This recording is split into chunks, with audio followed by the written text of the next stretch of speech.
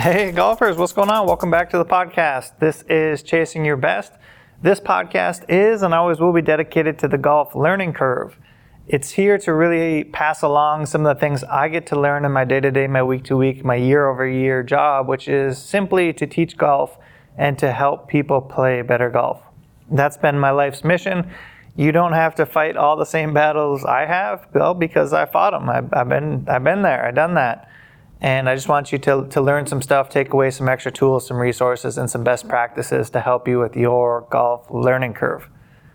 Now, over the last couple weeks, over the last month, I advertised that we would do a free swing analysis for 3 of you. All you had to do was leave this podcast a review and send me an email. And I wanted to just get those 3 winners out of the way. I will also send you an email, and I'm going to give you 1 week to get back to me. Otherwise, I'm going to pass that swing analysis to the next person. All right, so the 3 winners are Jason Kerr, Vikas Upadhyay, and Aaron Wold.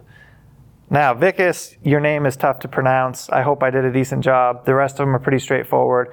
Jason, Vikas, and Aaron, you are the 3 winners of the swing analysis. You can reach out to me via email or respond to the email I'm going to send you sometimes shortly after this podcast goes live.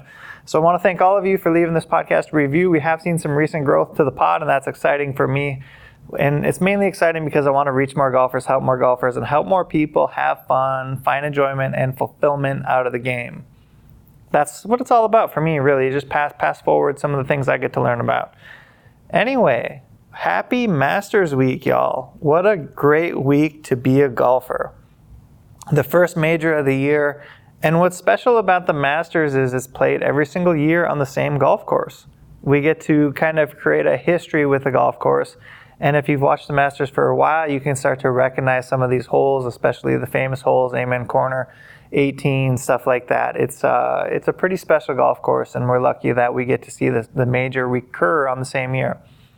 So today, I want to talk about things you can take away from this Masters tournament and things that you can take away from how these professionals navigate their way around the golf course. We've had some good course management strategy talks recently, and I really feel Augusta is a perfect example of how course management can come into play.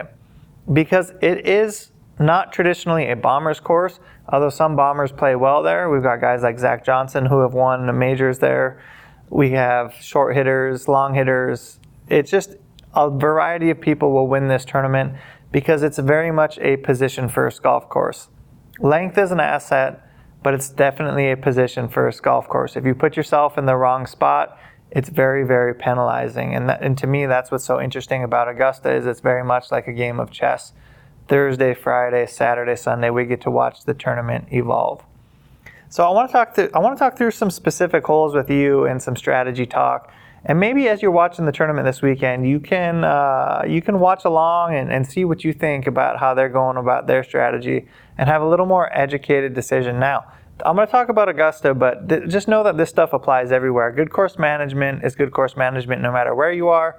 It's just this week we're going to have some specific examples of course management strategies and how they could be good, bad, or indifferent. Another thing, just as a precursor to this, I want to remind you that there's more than one way to slice up an orange. You can navigate the golf course multiple ways, but what we're trying to do is make the decisions that give us the best odds over time. So if you play 10 rounds, you average the lowest score over those 10 rounds possible, not one low score and 9 high ones. We want consistent success. And good course management decisions and shot execution will help you provide more consistent success. Now, let's talk through some of these holes. We're going to start with hole number 3 here. It's called Flowering Peach. It's a par 4. It's about 350 yards.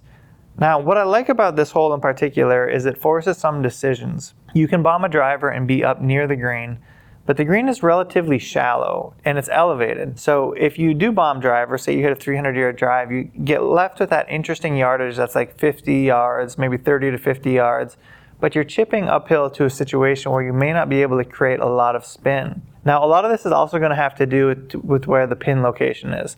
If the pin is in the back, you'll see players that want to more attack towards the green because they don't necessarily need to stop it on a dime. But when that pin, especially I think Sunday, they put it on the left side of the green if you're a player hitting to that green. If that pin gets tucked on the left side of the green, I think that's a traditional Sunday pin, it's very shallow there, so distance control is at a premium, and you can't get a lot of spin on the golf ball if you have an uphill pitch from 30-40 yards. So that's when you'll see players lay back to that like 80 to 120 type yard range, and they're going to hit those full spinning wedges in there because they're able to control their spin more so. And it's a very interesting hole because you can go from making a potential birdie to a bogey really fast if you short side yourself, or if you leave yourself one of those awkward chips up the hill. So that's hole number 3. I think it's a very interesting little hole. It forces some decisions, and I like that about that hole. Now, next hole, hole number 10, Camellia, par 4, 480-90 yards.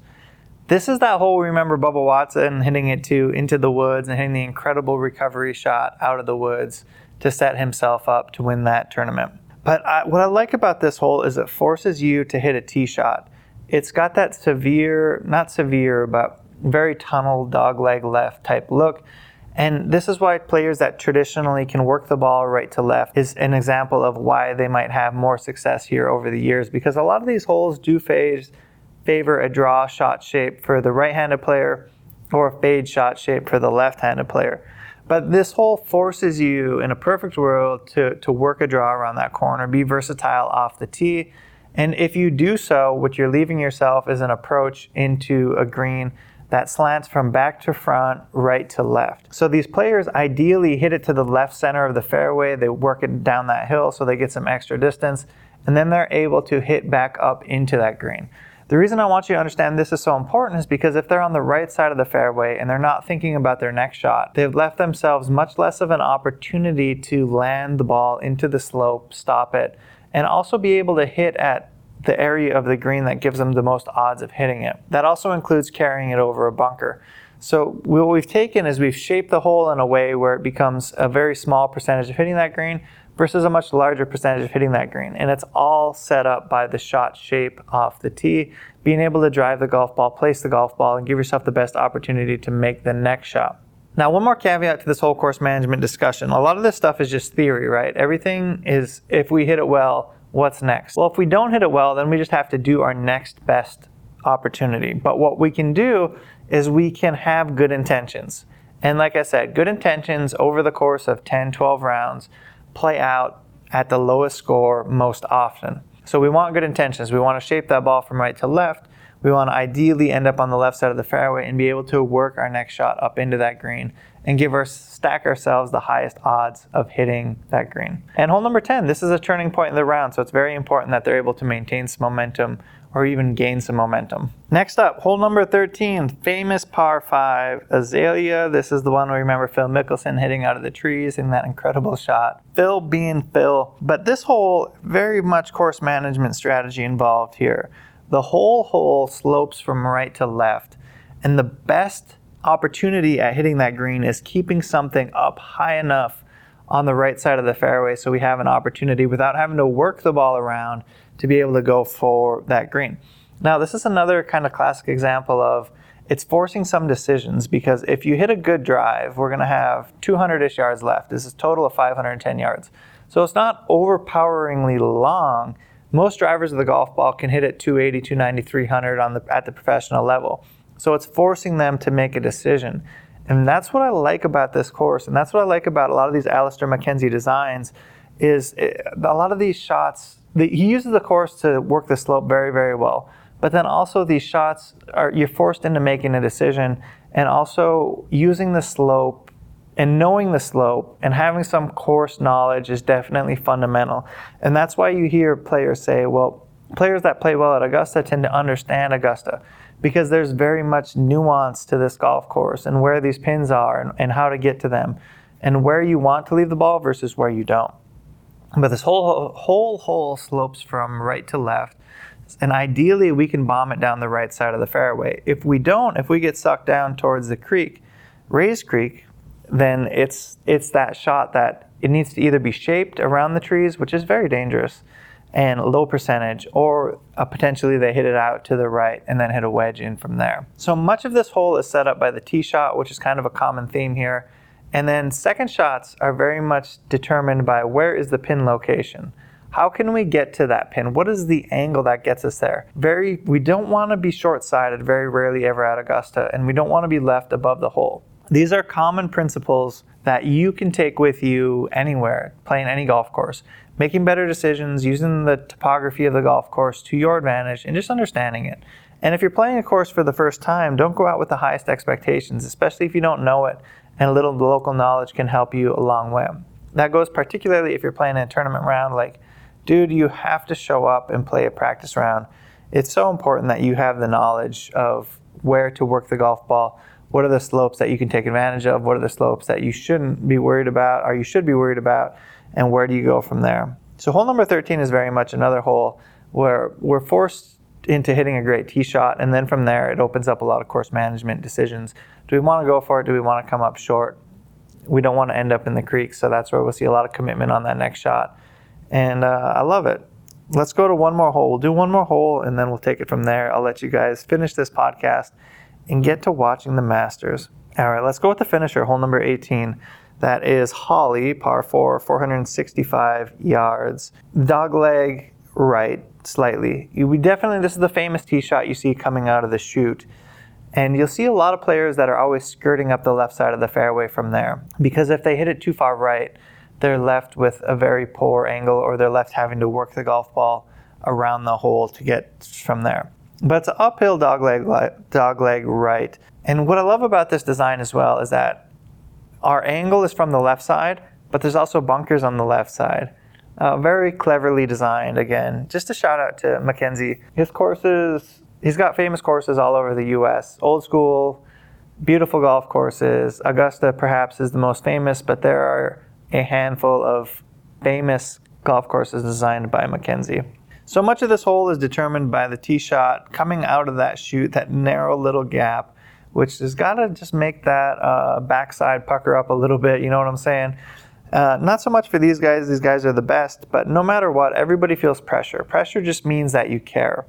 And what we'll see here is because this hole's gotten a little longer over time, is it's harder for them to hit a shorter club, meaning a lot of them are going to hit drivers or 3-woods.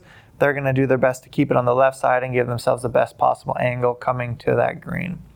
Very much a tee shot type hole, very much get it in position off the tee type hole, and then from there playing to the green, which is relatively large but also very much sloped, and understanding where those slopes are. Now, I didn't go too much into the nuance of the slope of the greens, but that's an important part to consider as well. All of this stuff matters, folks. I wanted to just kind of detail that out, give you some ideas about course management, give you some thoughts, provoke some thoughts, and just want you to play a little bit deeper game of golf. That doesn't mean you're going to hit every shot perfect, but you can certainly go out with great intentions over time, shoot the lowest scores, and I have faith in that. You have to trust the process. Not every day is going to be your best day, but continually compounding good decisions will lead to more of your best days. Anyway, I want to say thank you all for listening to the podcast. I hope you have a wonderful Masters weekend. Leave this podcast a review, share it with a friend. It's been growing, and I want to double the size of it one more time, and we'll be balling. Anyway, I will catch you back here, same time, same place, next week.